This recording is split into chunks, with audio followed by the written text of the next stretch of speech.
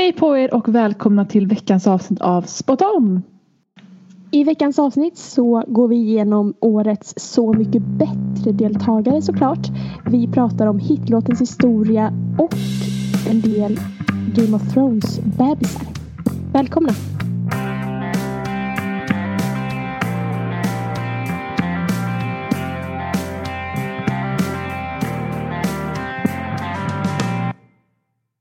Ja, då var vi igång.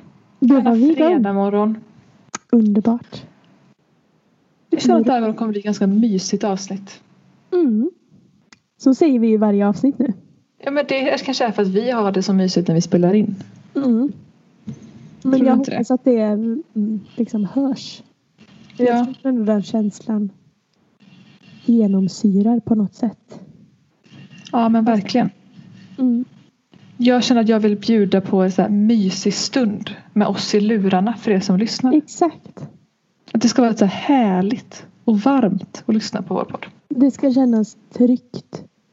Exakt. Och ge en bra känsla, en bra ingång till helgen. Precis. Mm. Så varmt välkomna hörni. Välkomna.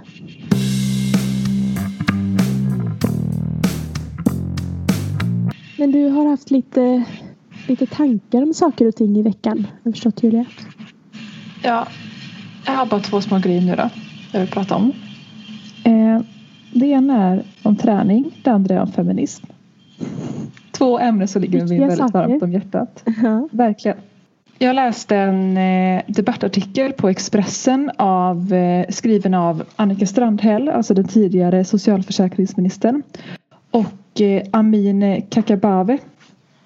Och där skriver de då om, alltså själva debattartikeln handlar då om hedersnormer och att det är då 240 000 personer i Sverige växer upp med hedersnormer och liksom barn förs bort varje år som man liksom inte i Sverige då har koll på liksom. Alltså till följd av bortgifte och sådana där grejer.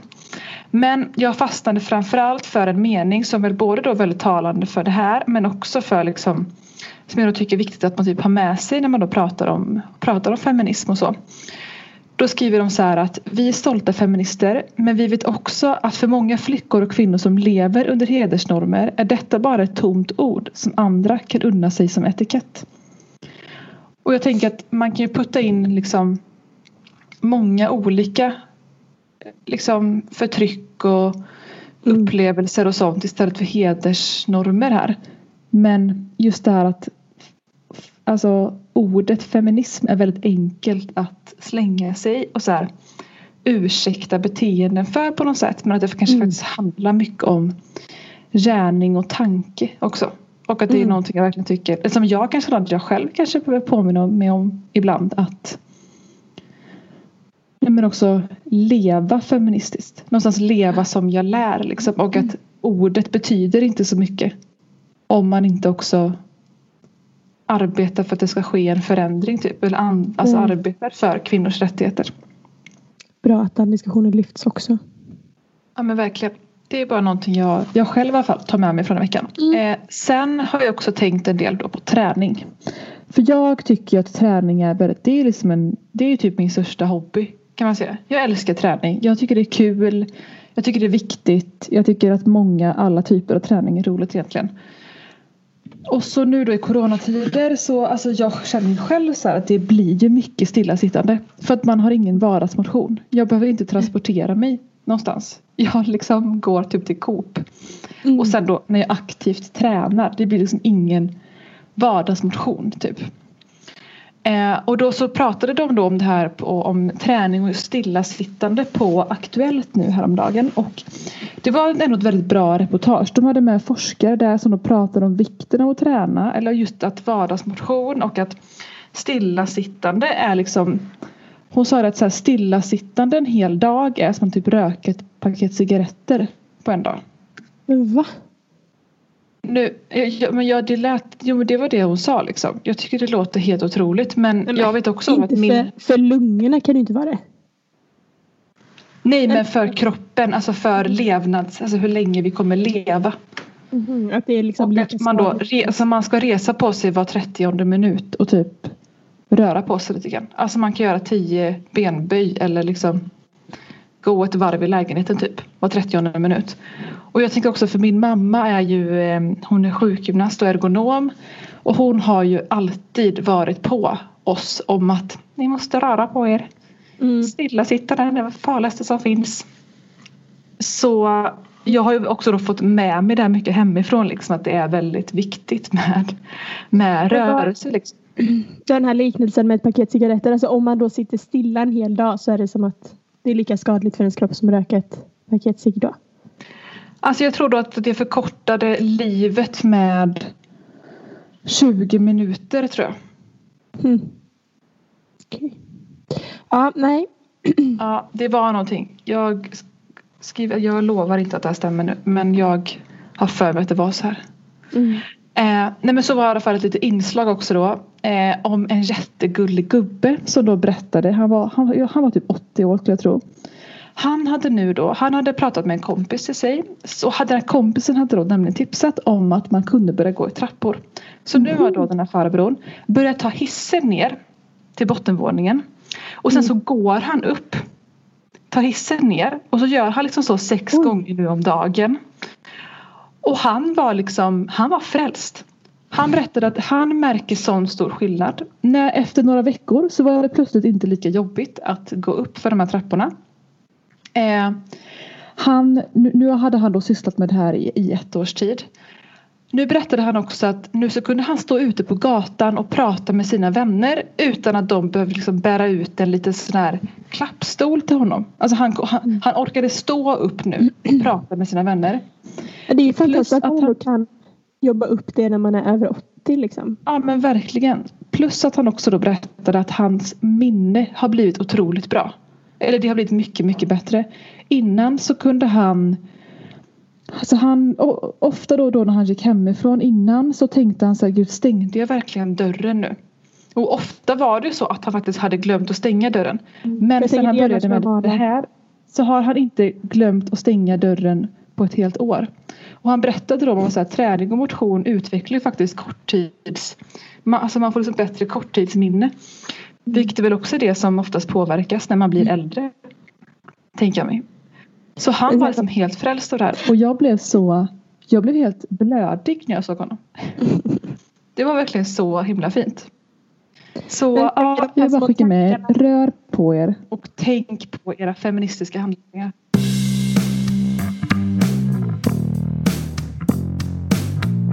Men jag har ju nu då, alltså sist på bollen, inser jag. Jag har kikat nu på The Morning Show, alltså Apple TV heter det va? Den tjänsten? Ja, precis. Apple TV Plus. Just det. Fanns himla smidigt 7 dagar gratis. Det brukar ju vara ofta 30 dagar på de här andra, men 7 dagar något. Så jag tänkte se den här. Det känns som att man borde ha gjort det liksom. Ja, nej men det har ändå varit lite bra. Det har jag ägnat mig åt på kvällarna nu i veckan.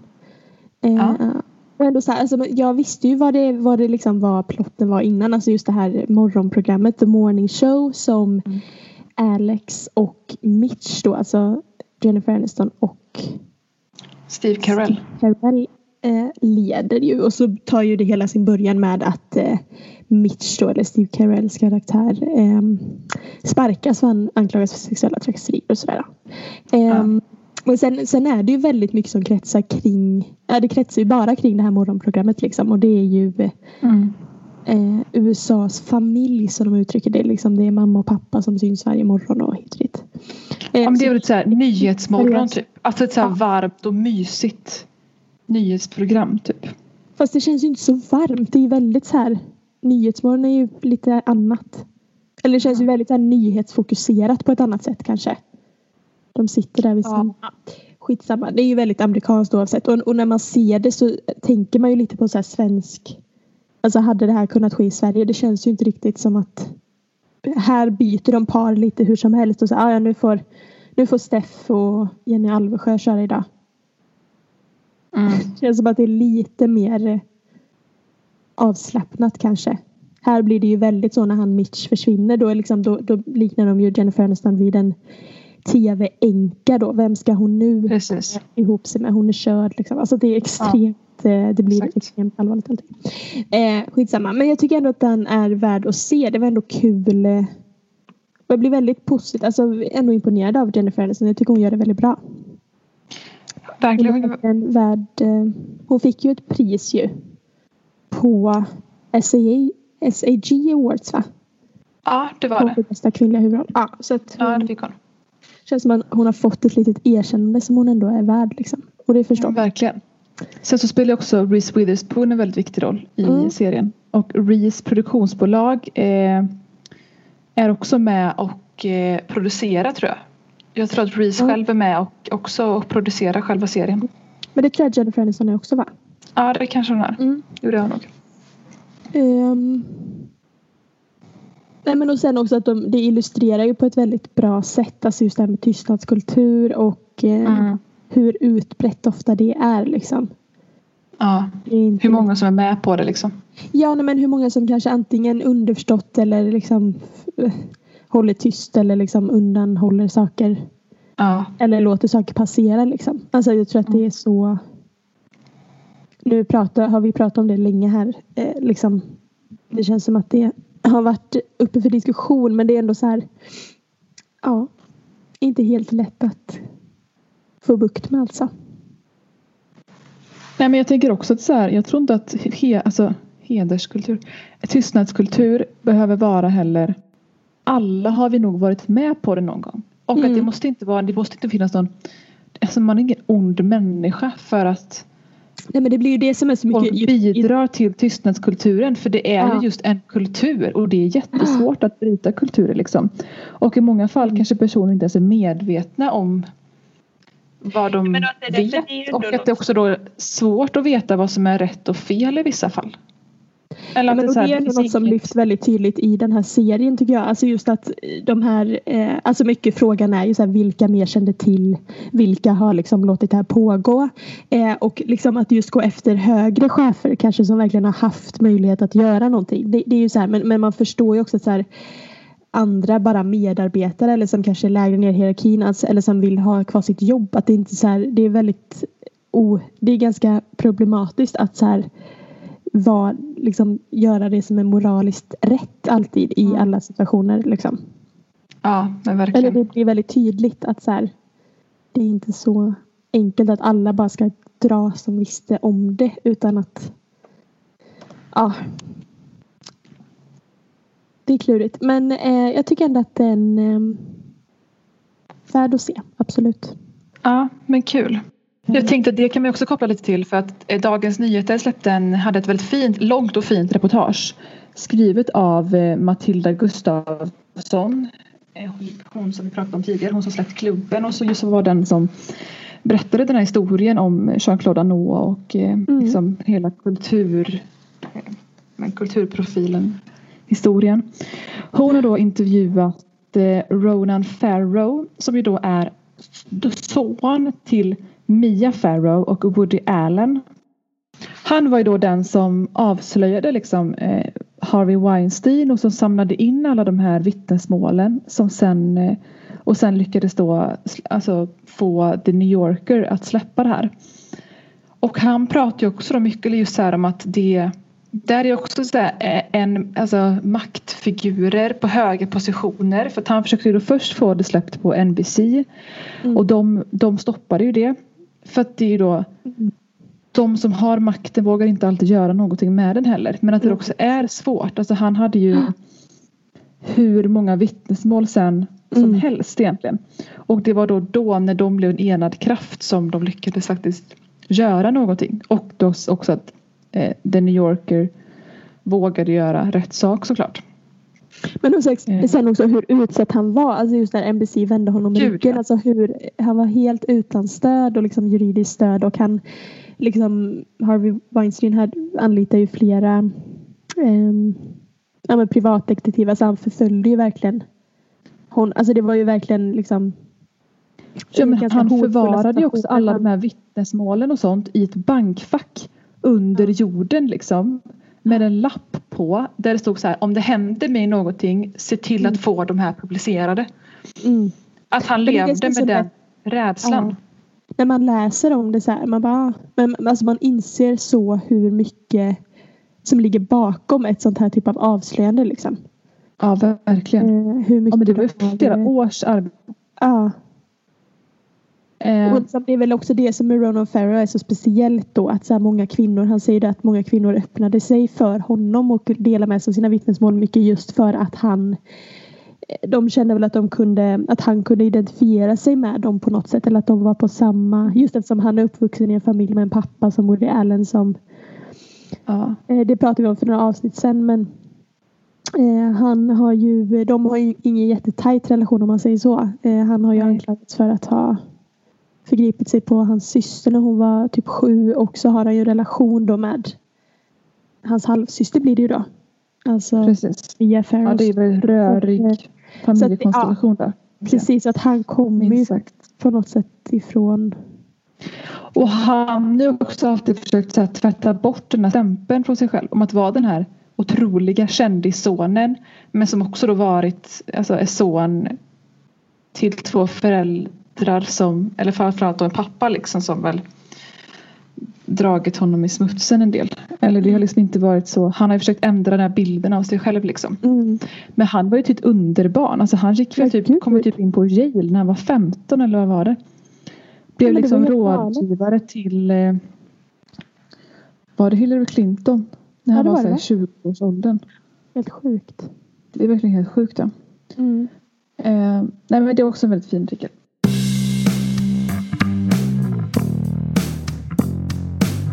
Nu har ju de flesta artister i alla fall släppts till årets upplaga av Så mycket bättre. Har du sett detta? Just det här har jag sett. Jag har sappat upp Markus Krunegård, Anna Diaz heter hon, va? Det var något med Lisa Nilsson med, såg någon bild, men hon har väl hon ska också vara med. Och Plura ska också vara med. För så var det ju förra gången med. Då var Petter och Miss Li och Magnus Uggla med hela tiden. Och sen jag tror att de ska köra på samma. Fast då var det bara personer som hade varit med i och för sig. Ja, de får utveckla nu sina koncept. Det känns som att. Men nu, alltså jag tänker Markus Krunegård blev jag faktiskt ändå väldigt förvånad, måste jag säga. Verkligen. Det här kändes som det sista han skulle ställa upp i typ. Eller han känns inte så. Min uppfattning av honom är att han är lite för cool för Så mycket bättre. I alla fall, alltså den approachen han har. Att han inte strävar efter att vara så folklig kanske. Nej. Men det är tuffa tider nu. Ja, men jag tror faktiskt att det är det. För det är också många som, alltså fattar alla gig i sommar som har ställts in. Gud, ja. Som skulle varit på festivaler och sånt. Det är väl såklart en stor inkomstkälla för artister. Såklart. Men så ska också Benjamin Ingrosso vara med. Loreen ska vara med. Silvana Imam ska vara med. Lili och Sussi. Och sen är ju då mina 2 favoriter. Tommy Körberg och Helen Sjöholm. Och sen Jakob Hellman, Plura Jonsson. Och sen är det någon New Kid. Det är ju hur många som helst. Brukar det vara så här många? Ja, men det är väl då det att de ska köra det här att de switchar konceptet. Men här står det så här. Ingen av artisterna har en egen dag. Nej. Plura, Anna Diaz och Markus Krunegård kommer vara med under alla dagar. Okej. Så de har ändrat det lite där då, ja. Ja, nej men ändå. Jag tänker Helen Sjöholm alltså. Nej, men alltså jag läste att Jerka Johansson skrev på sin Instagram så här. Att tänk om Tommy Körberg kör typ LA med Markus Krunegård. Alltså fatta vad mäktigt det kommer vara. Eller jag bara säger, allting Tommy Körberg och Helen Sjöholm kommer göra kommer ju vara mäktigt. För de är ju våra bästa. De är de största. Ja, men rent sångmässigt alltså. Ja. Gud, ja. Jag såg ju den här dokumentären också på Öppet arkiv som du tipsade om när de gjorde så här Kristina från Duvemåla. Och då är ju Helen Sjöholm typ 24 år gammal. Hon är ju som oss där liksom. Och det här är typ hennes första roll liksom. Men just hon var helt okänd innan. Ja. Men så, alltså hon är så duktig. Gud. Och efter det har jag också bara typ lyssnat på Fait Accompli. med Thomas Körberg. Och så här i gott bevar med Helen Sjöholm. Jag brukar aldrig vilja lyssna så långt bak på Kristina från Duvemåla, för det blir så sorgligt där. Ja, faktiskt. Men det är väldigt fint. Men undrar då hur de ska... Ja, då får de klart... Undrar de ska spela in nu i sommar då, eller hur de ska... Nej, men jag vet inte, läser att Plura är också då lite orolig, för han är ju riskgrupp. Det är han verkligen. Ja, det tyckte han ju själv också. Så att han... Men han har ju redan varit sjuk i covid. Har han det? Ja. Jaha, okej. Han har varit dålig. Ja. Nej, men att han hoppades ju då att produktionen ändå skulle ha ett bra sätt att lösa det här på. Även Lisa Nilsson har ju varit med innan. Och då körde hon en jättefin version av Niklas Strömstedts låt Vart du än går. Eller vad heter den? Just det. Det heter något sånt där.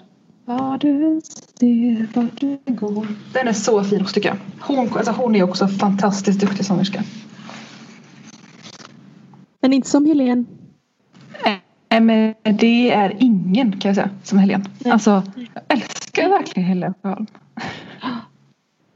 Men hon är så himla duktig. Alltså hon är ju med i en del filmer och alltså musikaler. Alltså då är det klart, då krävs också skådespeleri. Men hon är en jätteduktig skådespelerska. Alltså jag tänker som bara i Så som i himlen, Gabriella är hon ju där. Alltså så här, hon är bara så begåvad på allt möjligt.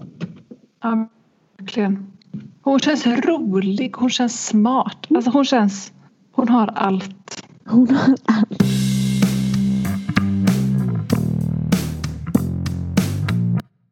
När vi ändå är också inne på musikspåret nu, så måste jag också tipsa om det här programmet Hitlåtens historia som finns på, eller som går på SVT.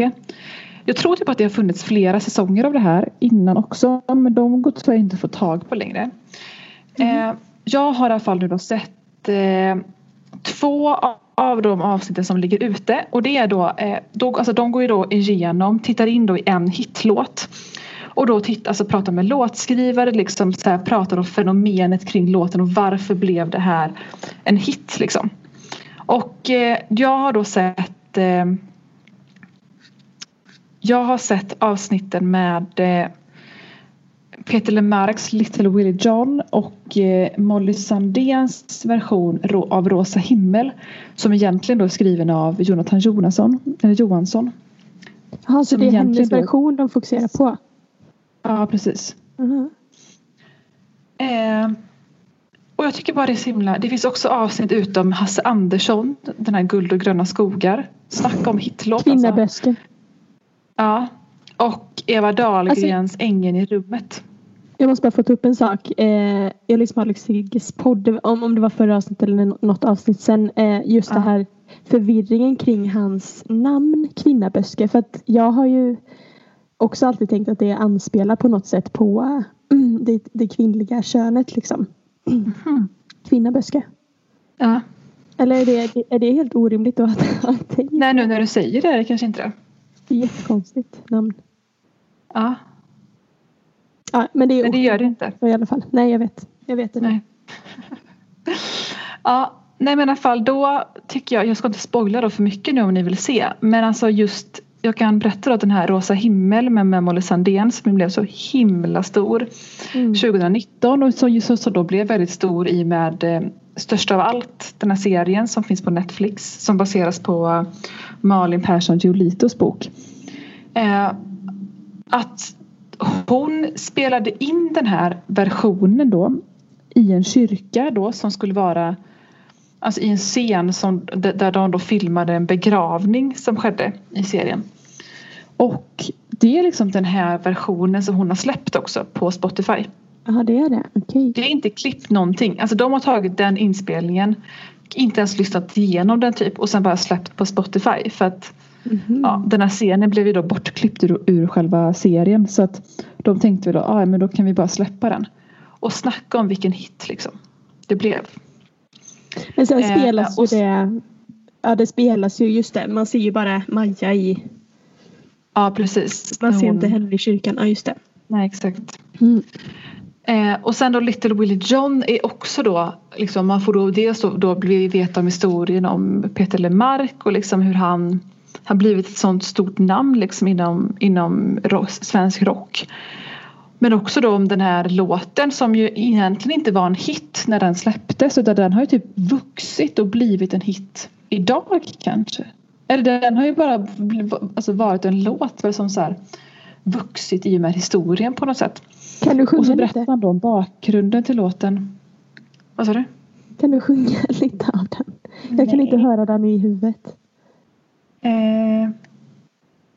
Spela hennes älsklingssång med Little Willie John. Sjung för en själv. Dam, dam, dam, dam, dam. Ja, fin. Den är fin.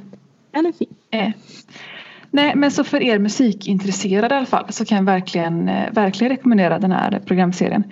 Och nu framöver så kommer det också släppas avsnitt om Forever Young till exempel, om Living Next Door to Alice, Don't Look Back in Anger. Alltså många bra hitlåtar liksom.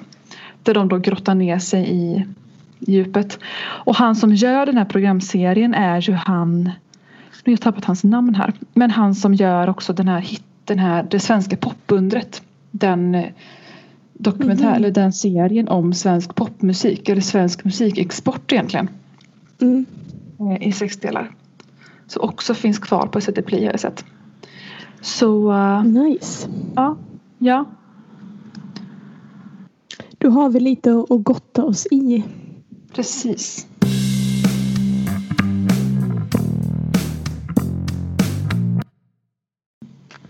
Men sen såg jag nu också Sophie Turner och Jonas. Ska få bebis. Ja. Man såg de här då. Jag vet inte vart bor de tror. Men de var ute och gick i alla fall med munskydd båda två. Då såg man tydligt en liten mage. Lite mage. Men jag visste alltså inte för de har själva inte bekräftat det här på sina sociala medier och sånt där. Nej, det här kanske är liksom spekulationer bara. Ja. Men de två är väldigt roliga tycker jag. Jag älskar dels då alltså Sophie Turner är hon som spelar Sansa Stark i Game of Thrones. Jag älskar henne. Jag tycker hon verkar så rolig och så. Ja, verkligen. Och sen också för att man ju älskar Sansa Stark. Eller jag i alla fall det. Men hur går det för henne nu? Man har inte sett henne i så mycket annat ändå. Ja, men hon gjorde ju någon Matrix-film tror jag. Och det var Matrix. Eller nej, någon Marvel-film gjorde hon ju.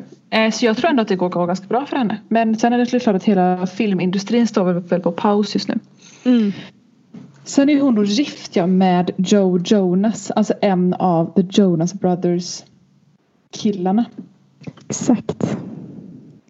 Och de gifte sig förra året. De hade dels en liten... gifte sig själv, alltså dels i Las Vegas. De två själva bara. Sen hade de ett stort bröllop också i Paris tror jag. De här är väldigt spännande också. De här Jonas Brothers tycker jag. För de var ju jättestora när vi var små. Alltså i och med det här Camp Rock och sånt där. Så gick på Disney Channel typ. Ja, de var ju, gud ja. Det var verkligen... Och sen försvann ju de lite. Och nu har ju de gjort comeback igen. För kanske 2 år sedan eller något sånt där. 1 år sedan. Ja, men de är ju verkligen... Och liksom mycket också i och med Nick Jonas då. Så en annan broders liksom, relation eller giftermål och så. Eller bröllop med hon Priyanka Chopra Jonas som hon heter. Alltså det var ju så jävla stort. Gud ja. Verkligen. Hon är ju hon är ju Indiens absolut största influencer och kändis överlag liksom. Hon är skådis och hon har väl en liten sångkarriär också i sidan av och superstor på Instagram och liksom, alltså hon är typ ett fenomen mycket. Ja. Och gifte sig då med hon är också ganska mycket äldre tror jag än vad Nick Jonas är. Hon är ju 37 och han är 27. Så det är exakt 10 år alltså. 10 år. Nej men det är ju ganska ovanligt åt det hållet. Alltså det är ju, så är det ju. Det är det. Att det är fler. Men de känns ändå så här, jag tänker det är ju verkligen en familj med många kändisar. Men det känns ändå som att de har fin relation. Typ Sophie och Priyanka. Det känns som att det är liksom... Precis. Jag har ingen aning om, men det känns ändå som att det är härlig stämning. Men de spelar också väldigt mycket på det här. De har ju dels släppt den här dokumentären om dem själva som heter Happiness Begins, som då handlar om när de ska återförenas. Och de pratar ju då väldigt gott om, för alla tre är då gifta nu. Kevin Jonas, alltså den äldsta, han är ju gift med sin så här, high school sweetheart typ. Och har 2 barn och så med henne. Och men de pratar då väldigt gott om hur de här kvinnorna har liksom förändrat deras liv typ, och liksom gjort dem till bättre människor och allt det där. Och man ser ofta att de fruarna då alltså är med på deras konserter, står liksom vid sidan av. Kameran älskar ju då att liksom filma de här 3 fruarna då, alltså Sophie Turner, Priyanka Chopra och Danielle Jonas, när de står liksom vid sidan av scenen. Och alltså kameran älskar ju verkligen. Så jag tror de har väl också spelat mycket på varandra, liksom använt det i sin framgång, tror jag. Likaså som att Priyanka Chopra absolut har använt sig av liksom Nick Jonas och hela den här vänskapen med de andra familjemedlemmarna och så också i sina karriärer. Men det går ju bra för dem. De lyckas ju också. De gör ju det. Och nu blir det en till liten familjemedlem där då. Ja. Nu har ju inte vi det 110% bekräftat då. Det har ju inte varit någon bild på Instagram liksom. Nej, vad jag förstår. Men det kommer säkert. Verkligen. Det blir kul tycker jag.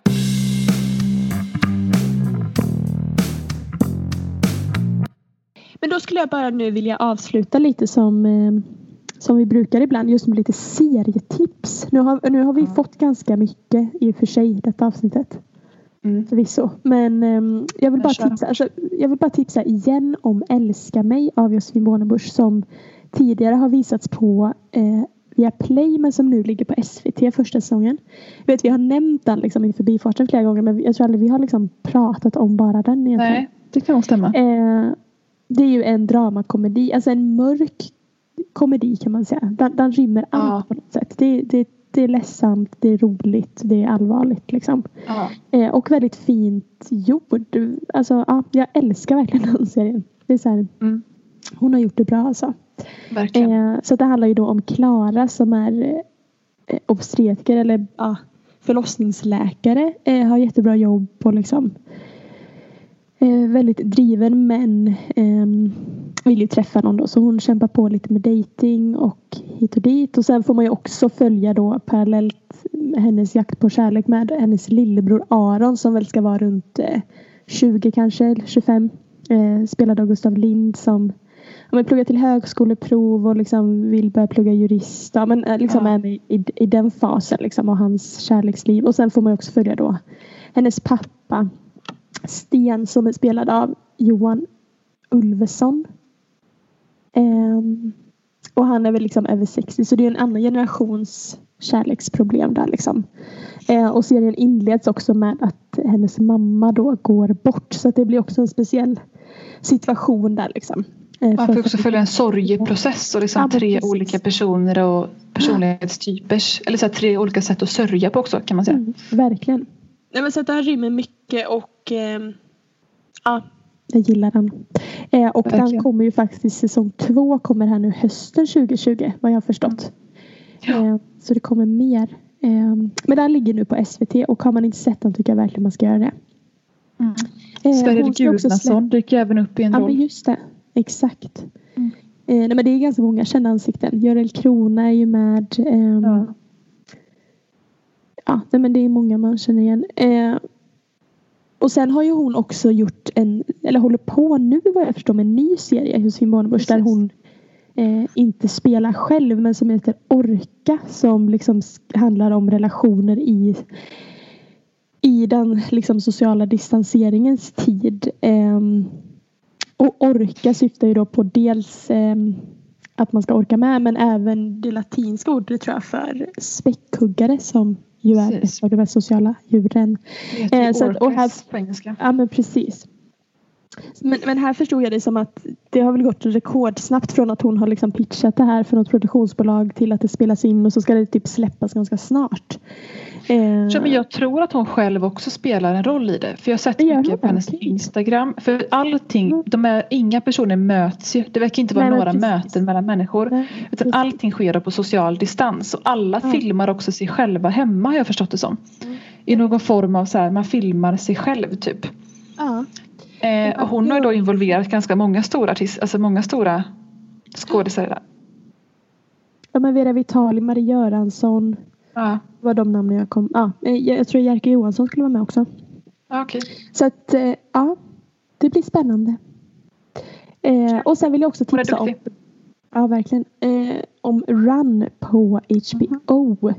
Som är en serie som släpps varje måndag, tror jag. Som är gjord av Vicky Jones. Vicky Jones och Phoebe Waller-Bridge är ju väldigt tajta. Och Vicky Jones, då, som har gjort den här serien, är ju också då liksom förebilden för rollfiguren Bo i Fleabag då. Hennes bästa. Jag tror även att Phoebe Waller-Bridge själv är med och producerar den här serien. Ja, hon är nog någon har varit med på något hörn där. Precis. Ja. Och hon har också en liten mindre roll, vad jag förstår, i serien. Jag har inte kommit dit. Precis. Men, nej.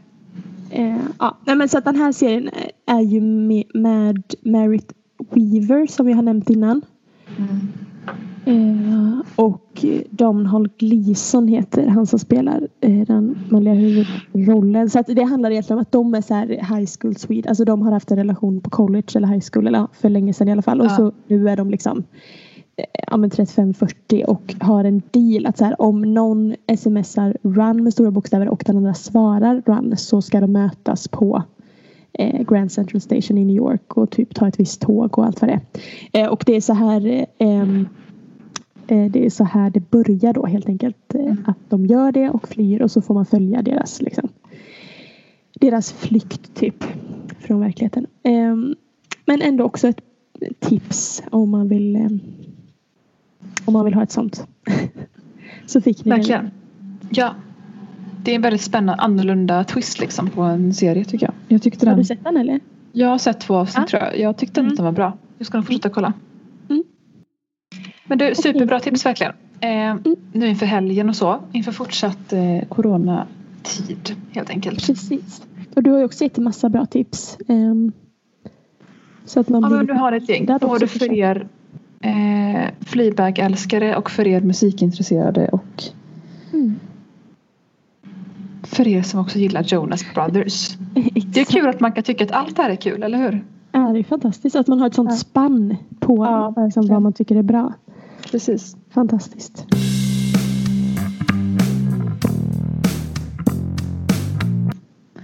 Ja, men hörni. Nu ska jag vilja tacka för idag. Det skulle jag också vilja. Ännu en vecka har vi lyckats få till ett avsnitt. Exakt. Fantastiskt. Och vi är ju tillbaka nästa vecka, såklart. Det är vi. Ännu mer. Då kommer vi prata om Michelle Obama-dokumentär, bland annat. Precis, så vill man hänga med i snacket får man ett tips till här nu, helt gratis bara. Precis, där finns den också. Analys kommer nästa vecka. Ja. Analys utlovas. Men Julia, vi kan också ta och kolla in Elon Musks nya bebbe som han har fått med Grimes då. Det här namnet på den här bebben. De fick väl inte döpa till... Eller nej, men det är ju alltså, ett otroligt konstigt namn. Alltså, barnet ska typ heta XA-12. XA-12. Eller hur säger man? XA-12.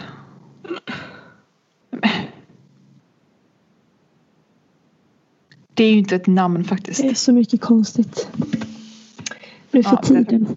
Ja, ni kan också då försöka uttala det här Bebbe-namnet. Men det här så här.